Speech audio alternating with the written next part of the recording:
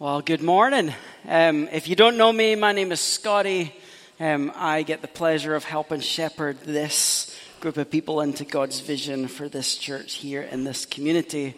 If I haven't got a chance to talk to you, stick around. I'd love to get to know you, know where you're from, what brings you here this morning. But thank you for choosing to come and worship with us. So I'm going to share a little bit of my experience. You've all had experiences like these. Where there are just irrational things that go on in your mind that you don't really understand why they exist or what they exist for. Some of them have roots, some of them don't. This one has a root. So in 2011, I was diagnosed with cancer, went through a season of chemotherapy. Thankfully, that was all taken care of. I am healed. It's been 11 years now. Everything is good. But in that process, going through chemotherapy, going through the cancer process and all the healing journey, they let you know that, there are some basic signs and symptoms that the cancer might have returned. And so they give you the list of things to watch out for. The result of that, having been previously a very healthy person, the result of that was every time I had a headache, I was convinced I had a brain tumor. If my lower back was painful, I had testicular or prostate cancer. If I had sniffles or my eyes were hurting, there was a tumor in there somewhere. When my neck hurt, I had a neck tumor. And when I stubbed my toe, I had a toe tumor, right? So it didn't matter what it was, any ailment in my body, I automatically assumed that I had some kind of cancer and I was going to die. Slightly rational in that there were some signs and symptoms coming out of COVID, coming out of cancer, the other C word that no one wants to say, coming out of cancer that made that a reality. I zoom back, further back in my history. I remember having this weird thing in my life where it was kind of similar. And I'd have a headache. And let me give you context, right? At school, I was pretty brainy. I did well in school. I was quite intelligent. But somewhere along the line, I had this thing appear in my brain that I was going to die before I was 32 from a brain tumor. This is I'm 11, 12, 15 years old. And every time, periodically I get a sore head and I'm like, I bet you it's the brain tumor. I'm brainy. So one of these days, I'm not going to make it past 32. I'm past 32. Praise the Lord. But I was convinced that God was going to take me out with a brain tumor because he'd given me a brain. So there you go. Welcome to the life of Scott. But, it sounds ridiculous. You laugh about it. I get to mock myself in these moments. But we all have those things, right? Where there are these fears that exist somewhere inside of us. And we don't really know why they're there or what they're for. And when we try and voice them to someone else, we're like, this is absolutely ridiculous. Try and explain to someone why you're scared of a spider. It's a tiny little thing that's crawling on the wall, but I can't be in the room, burn down the house. What are you scared of? It's got legs. Okay, I've got legs. We have these crazy and irrational moments. Reflecting on this last 3 years, one of the things, I've mentioned this in passing before, one of the things that I became really aware of and I think was very exposed over the last few years was the degree to which our culture is riddled and plagued with fear.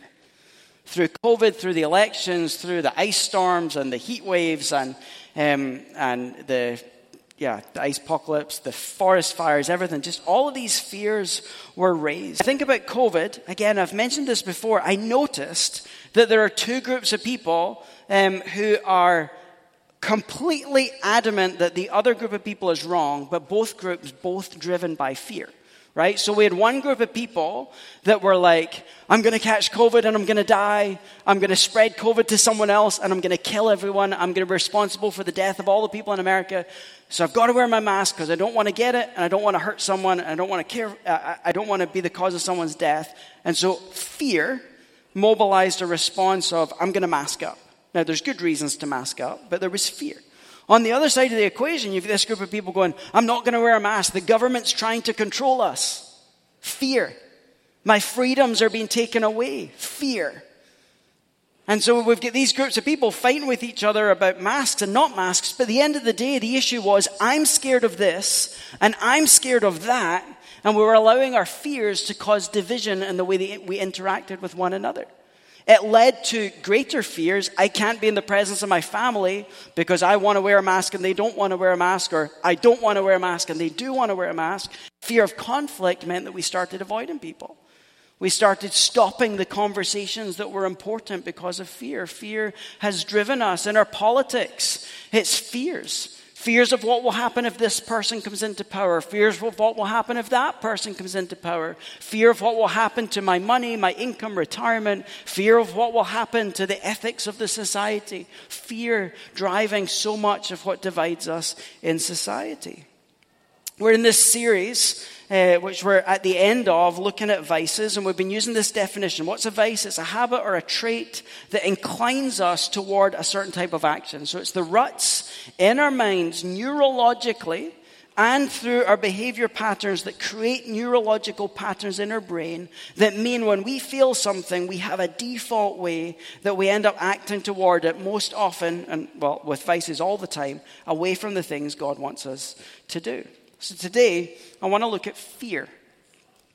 If you look at lists of the 7 deadly sins or the capital vices, you'll notice that so far we've covered 8. We've looked at pride as the root, and then we've looked at the 7 most commonly accepted vices. But this one I feel is so prevalent in our society, and I see as I look at teenagers growing up with the worst anxiety epidemic that our culture has had. Fear is riddling our society. As I look at the political divide and the fear that lies behind it, fear is tearing the fabric of our society apart. And so I felt like this was an important one to address along with all of the others. So I'm going to define it in a little minute, but I want to look at the big picture of fear first. So when it comes to fear, there are 2 main types of fear, 2 main categories. On one hand, you've got rational fear, and on the other hand, you've got irrational fear, right? So rational fear is the healthy response, the healthy emotional response that our body has to a potentially dangerous situation.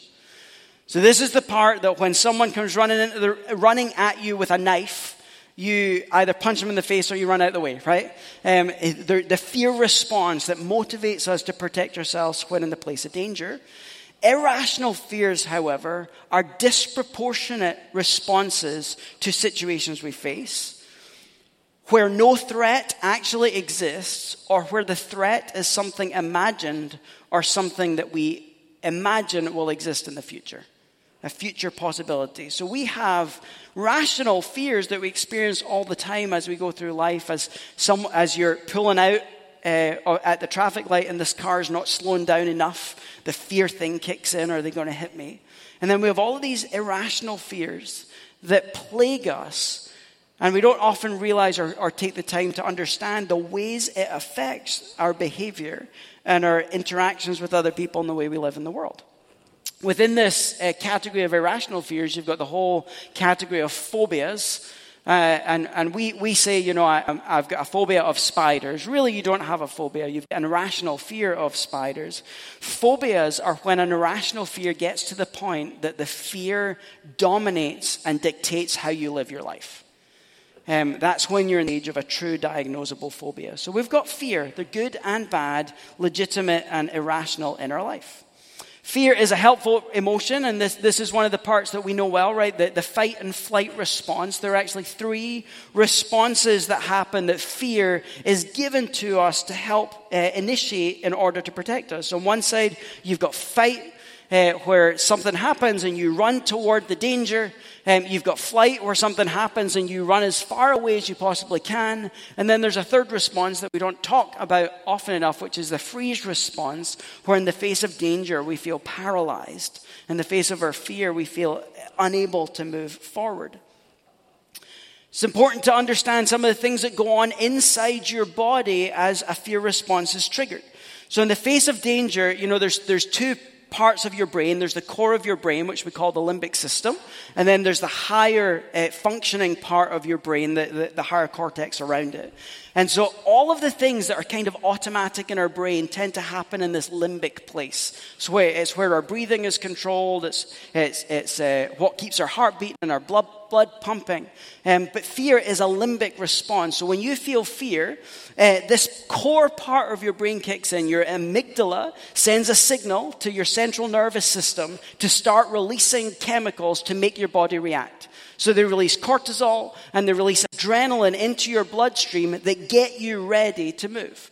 And you know when those things are being released because we feel physiological responses, right? Blood pressure goes up, your heart rate starts pounding, you start breathing faster. Sometimes your skin gets clammy. In those moments of adrenaline, you begin to see clearer. And you notice what's going on, and you're more alert and attentive to the things that are going on in your life. Actually, blood moves from your heart and pushes it outwards to your limbs to get your limbs ready to react physically to whatever the danger is that's in front of you. So one part of the fear response is this limbic response that releases chemicals that get your body ready to act. The other part of fear is a shutting down.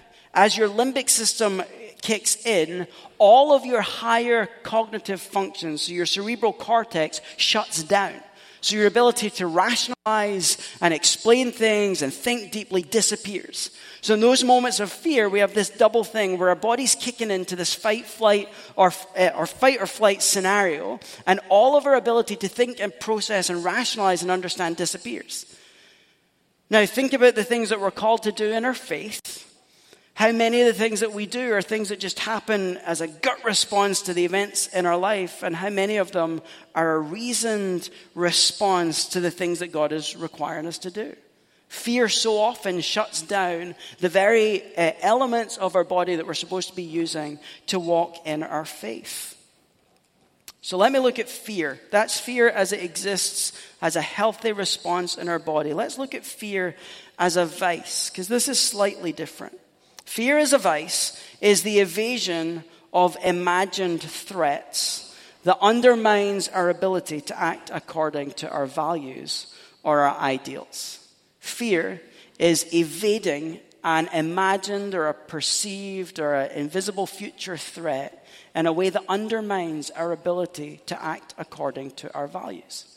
Extra problematic when you think about the Christian values we're called to walk in as we follow Jesus.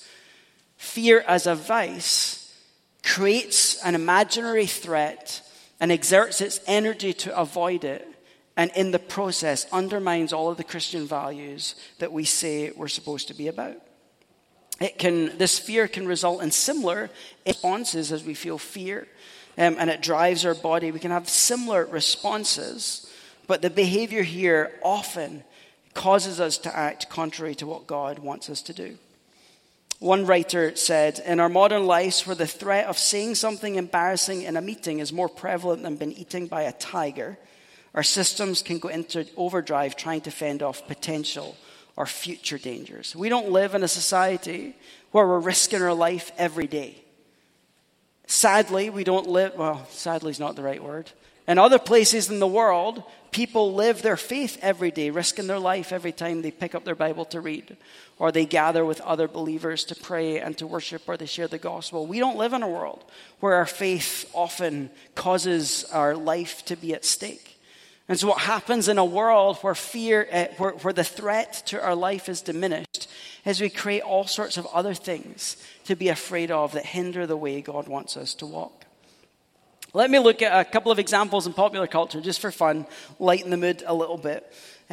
We see it all over the place, and movies and sitcoms love to portray these people. A good one, Monica Geller from Friends, right? A fear-driven woman, the clean freak. I love this picture, right? She's vacuuming her vacuum cleaner to make sure the vacuum cleaner is clean. She is obsessed with getting everything right. She's a perfectionist. She's a neat freak. Everything has to go the right way. And when things are dirty and things don't go the way she wants, she's freaking out. She's having massive conflict moments with people. She's blowing up relationships, all because of this inner fear that drives her to have to obsessively clean and organize her life. A more recent story that maybe you don't think through the lens of fear is Frozen. This picture of Elsa as a small girl. She's had this moment where playing with her power to control the ice, she hurts her sister. And from that moment on, lives in fear of what's going to happen if she unleashes this power. Her parents convince her that she's got to hide it. They wear gloves to mask it. And the whole story is her living in this fear of what's going to happen if she leans into it. Leading up to this moment where she decides to let it all go. And to some degree goes to the opposite extreme and is just like, I'm going to be my own person and do whatever I want. Until she learns that love is the thing that's going to manage her ability to control this power that she's been given.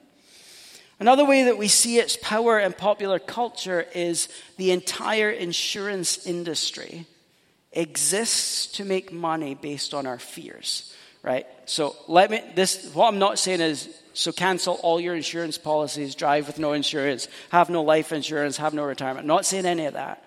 But just think for a moment. Insurances that are sold to us that prey on our fears. Buy this warranty because if you don't, your dishwasher might break before the year is up. And then what are you going to do? An imagined threat. Our life insurance, something might happen to you, so you'd better have life insurance. You got to have health insurance, something might happen. You've got to have liability insurance, someone might come after you. Make sure when you're going overseas you have travel insurance, because what happens if you're over there and someone cuts your toe off and you catch gangrene from a river and you die? Who's going to bring your body back? A whole industry that markets to us based on raising the fears that exist inside of us. There are so many products that we spend money on because the advert that we watch, the commercial we watch, raises a fear in us. Fear that we don't have what we need. Fear that we're not going to look good enough. Fear that when you're doing athletics, women, something's going to happen if you don't have the right sanitary product and it's going to be super embarrassing. They raise these fears that make us spend money on things that we don't need and don't want. Fear drives so much of our society. And a lot of the time we don't understand the extent of the fear that we're caught up in. With all of these vices, we've looked at a spectrum, right? So with fear, there's also a spectrum. Two ways that we respond to fear. So on one side of the spectrum, you've got cowardice, right? I feel fear, and so I cower, and I hide, and I run from anything that scares me. On the other side of the spectrum, you've got bravado. I'm going to pretend that nothing scares me. I'm going to jump off buildings. I'm going to do things that are reckless. I'm going to act rashly to try and portray that I'm not afraid of anything. Both sides of the spectrum driven by fear.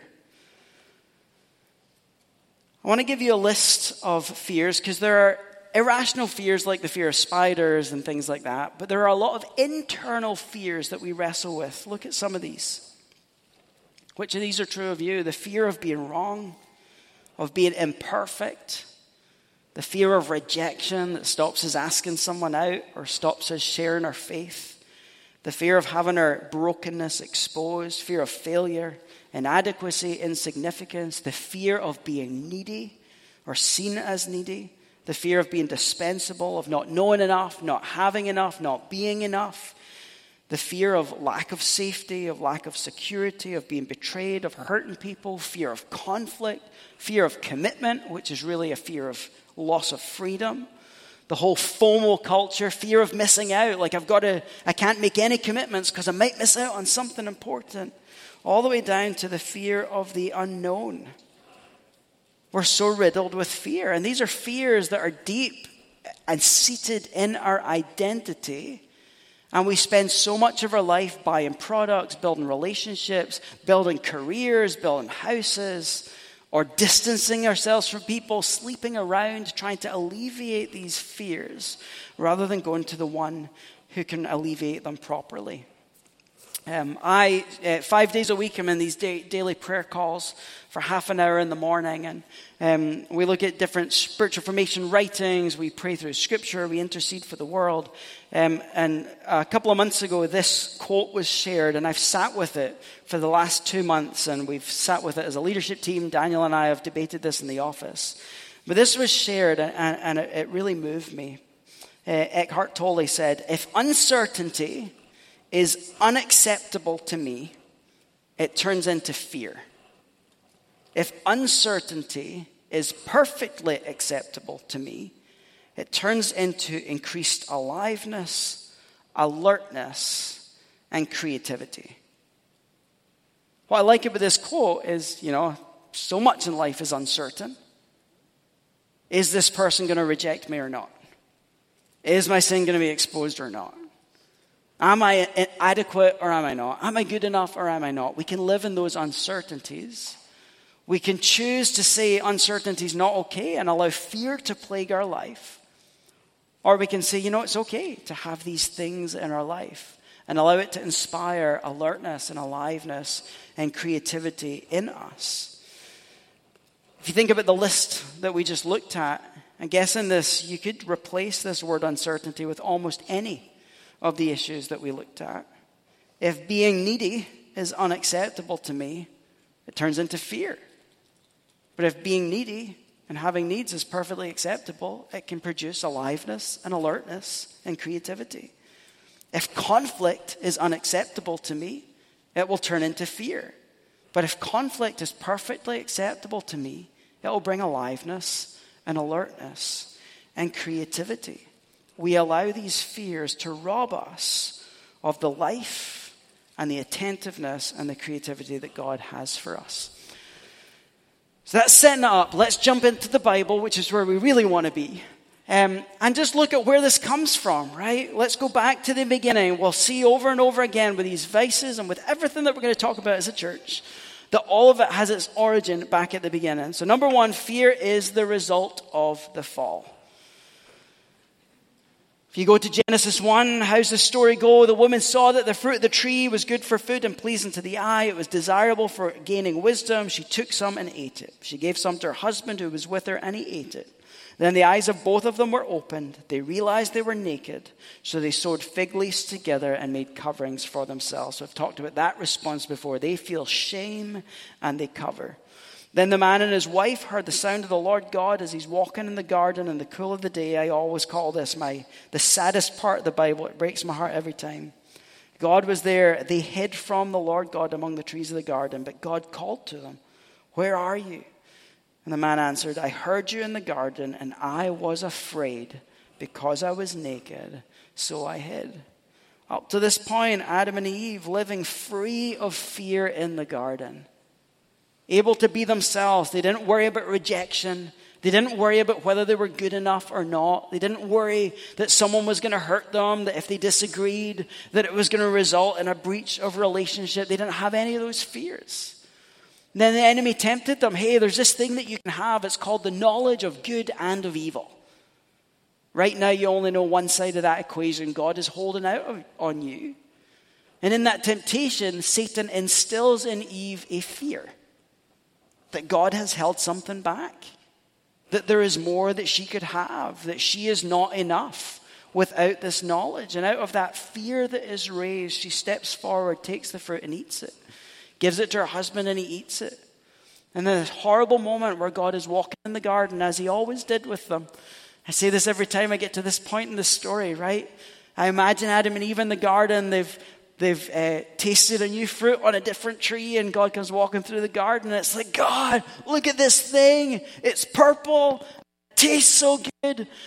And I've called it a grape. And God's like, well done. That's an awesome name.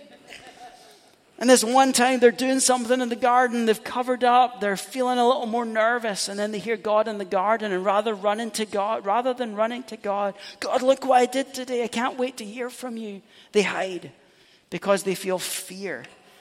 And it disrupts the relationship with one another. It disrupts the relationship with God. And it prevents them from living the calling that God gave them on the world to govern and to guide and to shepherd. Fear is a result of the fall.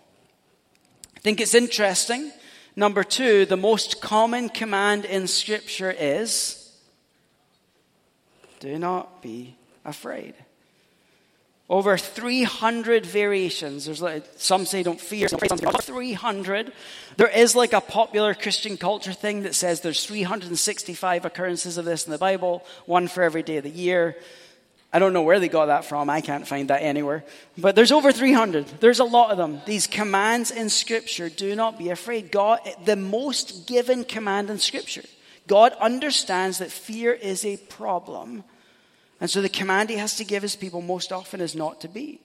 And most of the time when that command is given, it comes with a disclaimer or a qualifier or a reason. Do not be afraid, for I am with you. My presence will go with you. Do not be afraid. We live in a world that tells us to be afraid because something bad might happen. The wrong political party might be in power. Your retirement might collapse. Your dishwasher might break. The girl that you're interested in might reject you if you let her know. The job that you're seeking might not fall through. If you're in a job that you hate and you decide to apply for another one, it might fall apart and you'll be left with nothing. The world, it plagues us with fear. But God knew that those things would happen and gives us these constant commands. Some favorite passages in Scripture, right? These are ones that you'll know. Many people have these memorized. Joshua 1:9. Have I not commanded you, Joshua, as he's taken leadership of Israel? Be strong and courageous. Do not be afraid.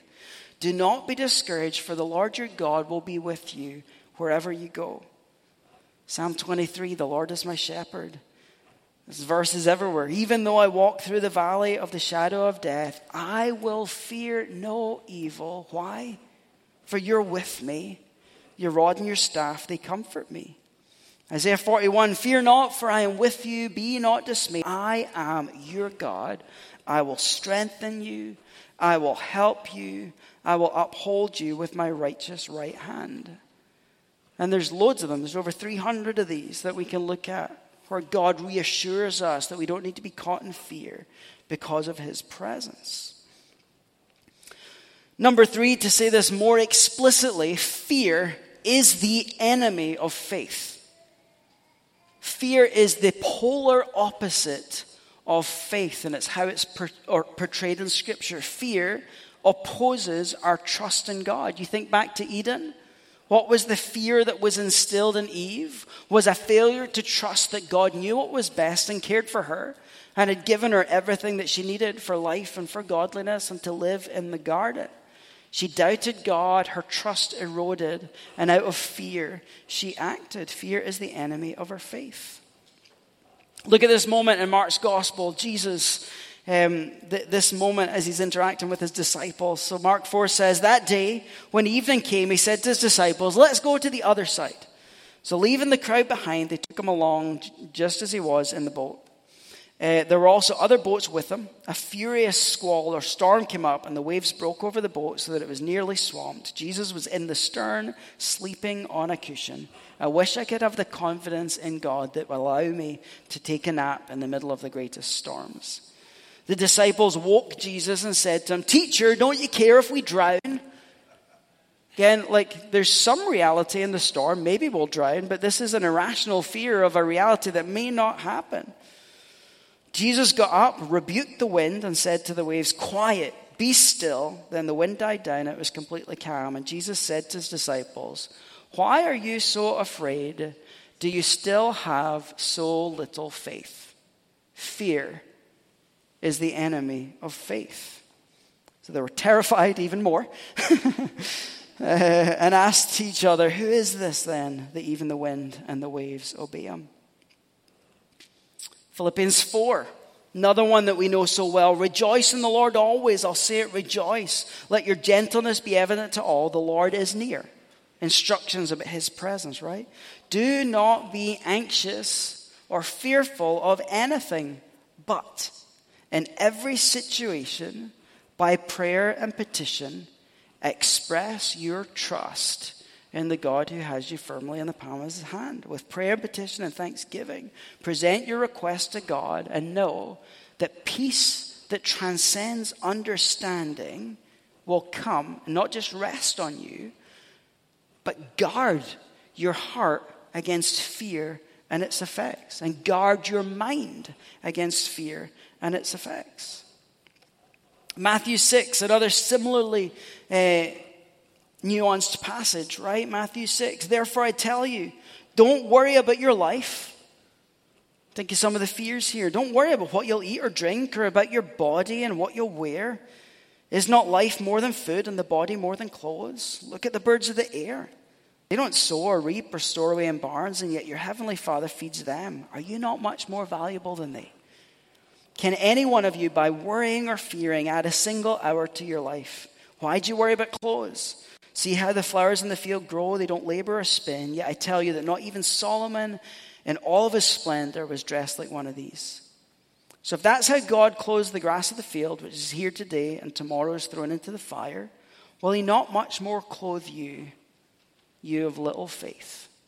Fear and faith. So do not worry, saying, what shall we eat, or what shall we drink, or what shall we wear?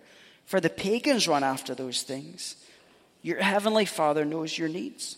But his kingdom and his righteousness and all the rest will be given to you as well. Therefore, don't worry about tomorrow, for tomorrow can worry about itself. Each day has enough trouble of its own. Don't worry. Don't be riddled by fear. What's the solution he gives? Seek the kingdom instead of the things that you're fearing. Instead of fearing whether this relationship is going to work out or not, seek the kingdom and the one relationship that can satisfy your needs. Instead of fearing that you're not adequate enough to do the things that you're supposed to do in the world, trust God and his truth that he has made you adequate and that all of your areas of inadequacy, his power can come upon you to enable you to do the things that you're called to do. Seek first his kingdom and all the rest will come.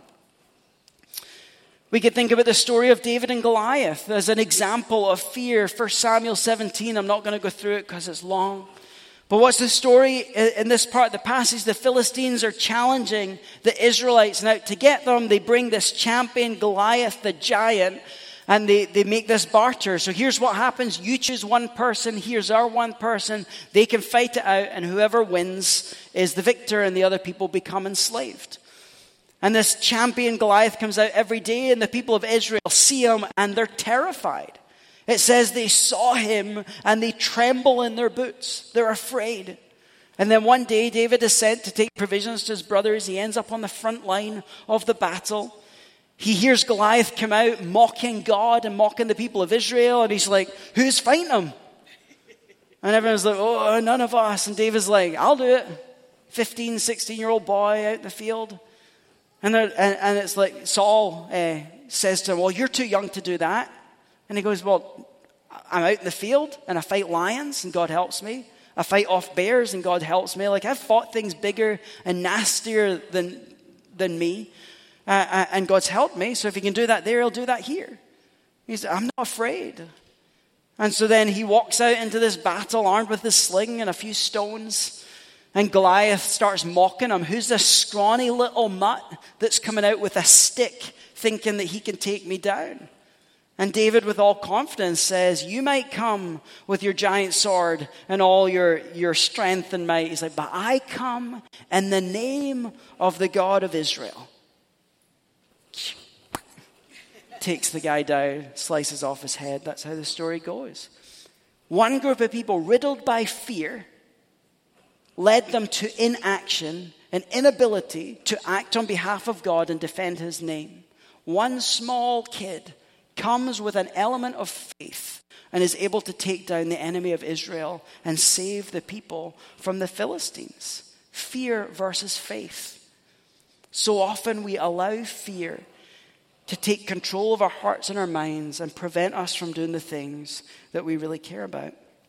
Rick Warren from Saddleback Church says, fear is a self-imposed prison that will keep you from becoming what God intends for you to be. Your fear that you fuel, there's a great book about feeding the wolves. These wolves inside that we feed is a self-imposed prison that is stopping you from getting all that God wants you to do. You know, we grow our faith by using it.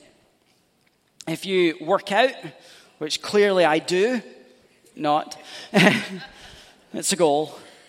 If you work out, one of the principles of working out is that you go to the gym, you start lifting weights to the point that your muscles can't lift anymore.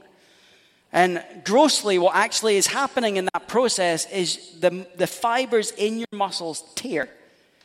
And then as you rest, those muscles then recover by rebuilding and reattaching. And in that process, the thickness of the muscle is rebuilt.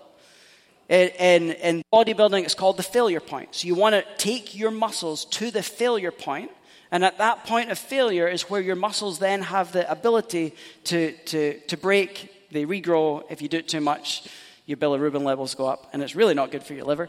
But it's the failure point that causes muscular growth. When it comes to our faith, it's the failure point of our faith that also is where our faith muscle grows.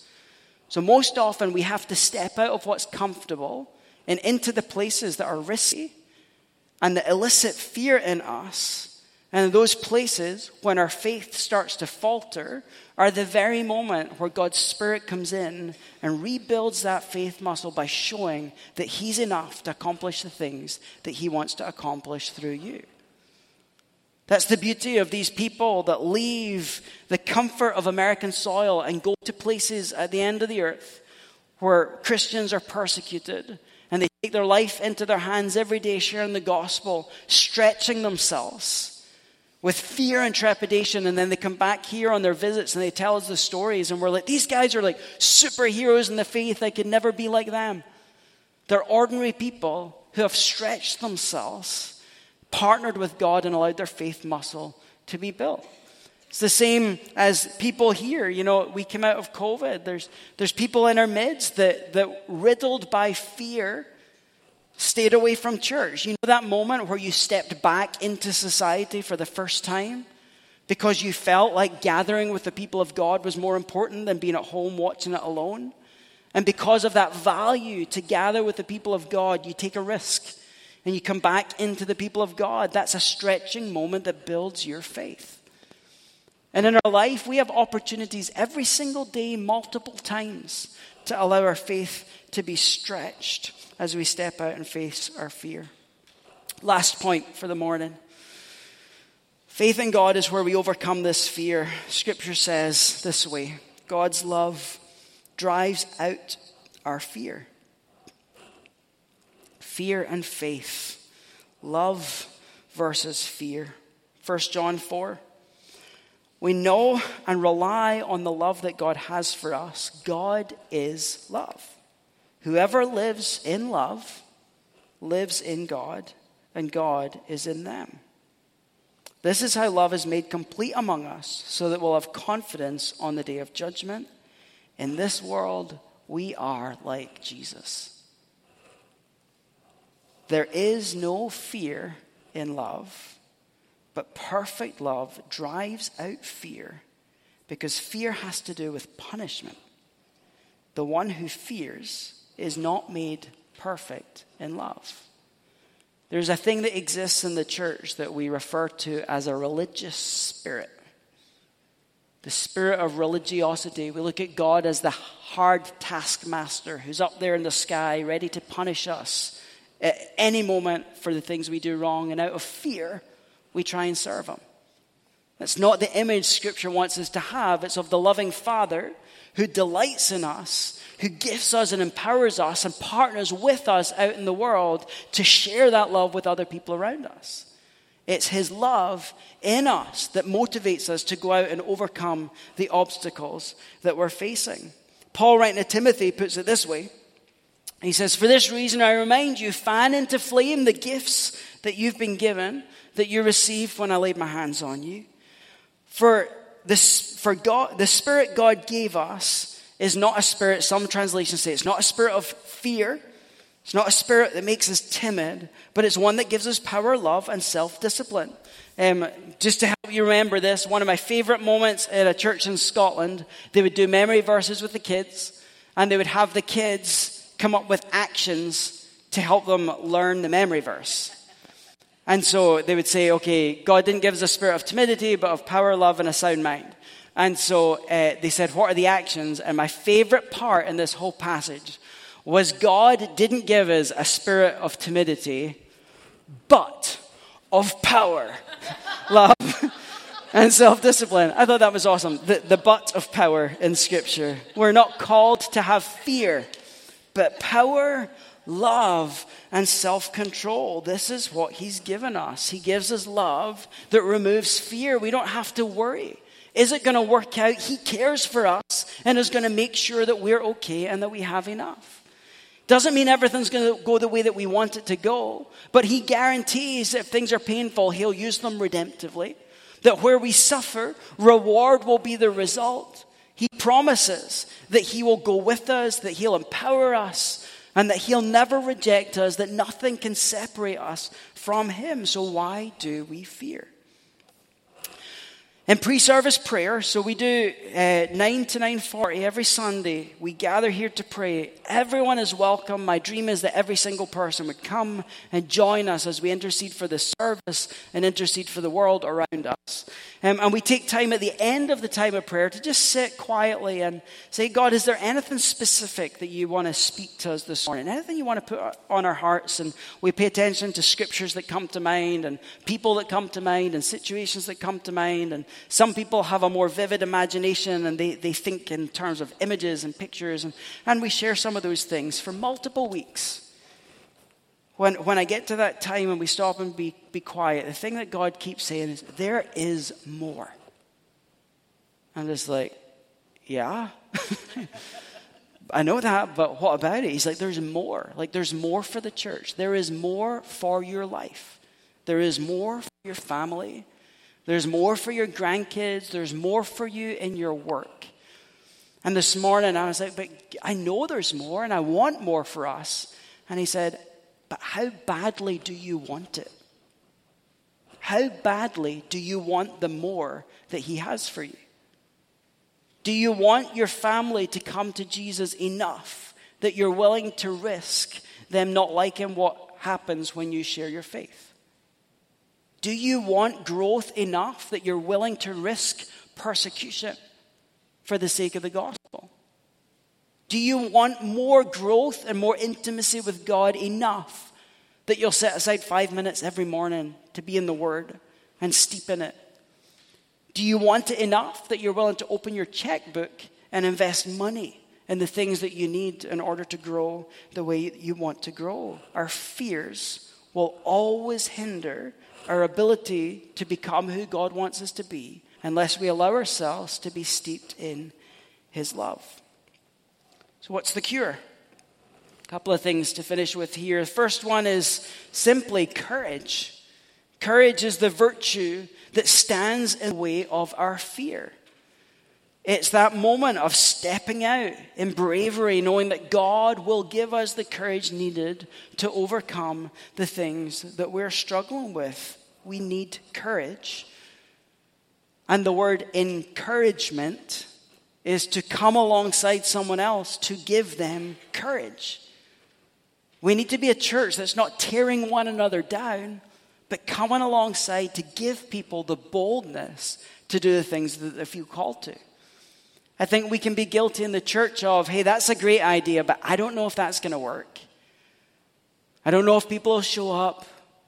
I don't know if you've got enough. I don't know if we have enough money. What if instead of saying, well, here's all the reasons that it wouldn't work, we said, let me give you encouragement and send you out to do the thing that you're called to do? What would happen in our church?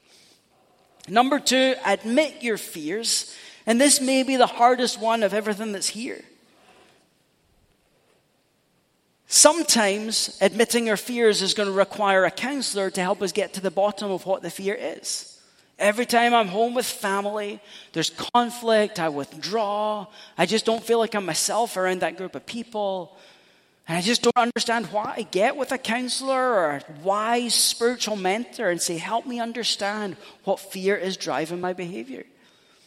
When you hoard stuff, material possessions, get with someone and say, help me understand what the fear is that is fueling my behavior. Admit it. Take it to God. Take it to some trusted people. And then you know where you need to start leaning into your faith. Persevere. I think this is a forgotten discipline in the world today. I love this word in Greek. I've said this before, that the word perseveres, hupomene. So it's made up of 2 words, the prefix hupo, and then the word meno. And the word meno is the word that's translated in John 15. If you abide in me and my words abide in you, then ask whatever you will and it'll be given to me. Abide in the vine. That word abide, to remain, is the word meno. And the word hypo is the word that we get the prefix like hypoglycemic, like your blood sugar is low. So it means under your remaining. So the word perseverance is literally remain under the hard thing. And Scripture tells us that suffering will produce perseverance. If you remain under your suffering, you'll get perseverance. And through that perseverance, your character builds. And through character building, hope exists. And that hope doesn't disappoint. Why? Because God has poured his love into our hearts by his Spirit whom he's given us. So the fear of suffering, if you press through it and persevere under it, leads to more love and faith burst in our life. Remain under the hard things, press in. 3 more. Meditate on God's truth. Like I've given some great scriptures in here that are good ones to memorize. Write them on index cards, put them in your car, put them wherever it is that you go where you feel afraid. Memorize these scriptures, remind yourself, have I not commanded you, be strong and courageous, for I, the Lord your God, am with you everywhere you go. Memorize them, reflect on them. Trust his word. Trust his presence. I love this image, right? The innocence of a tiny child. They can do nothing but trust their parent. That's the way it's supposed to be. Trust that he is with you in those moments of fear. As your body starts to react, the best thing you can do is close your eyes and start taking some deep breaths.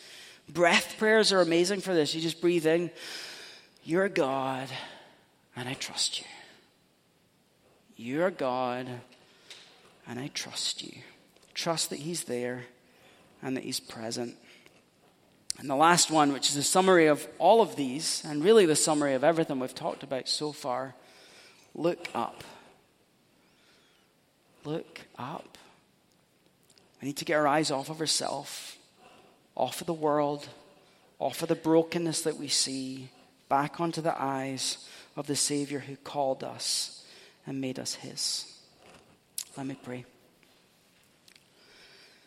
God, if we're honest with ourselves, there is way too much in our life that is driven by fear.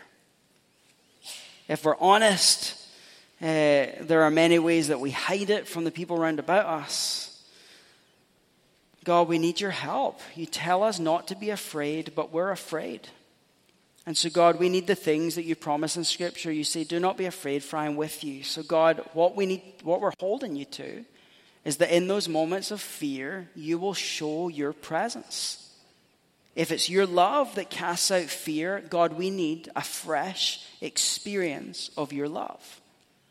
God, if it's love that casts out fear, then in our relationships, we need to learn to love one another better, to remove the fear and the insecurity in order to be who you've called us to be. So God, we come alongside that historic prayer of the disciples. Multiple times they said, Lord, we believe, but help our unbelief. Lord, increase our faith to do the things that you're calling us to do. In Jesus' name, amen. So as we've done every week, I want you to just take a moment, turn to someone next to you.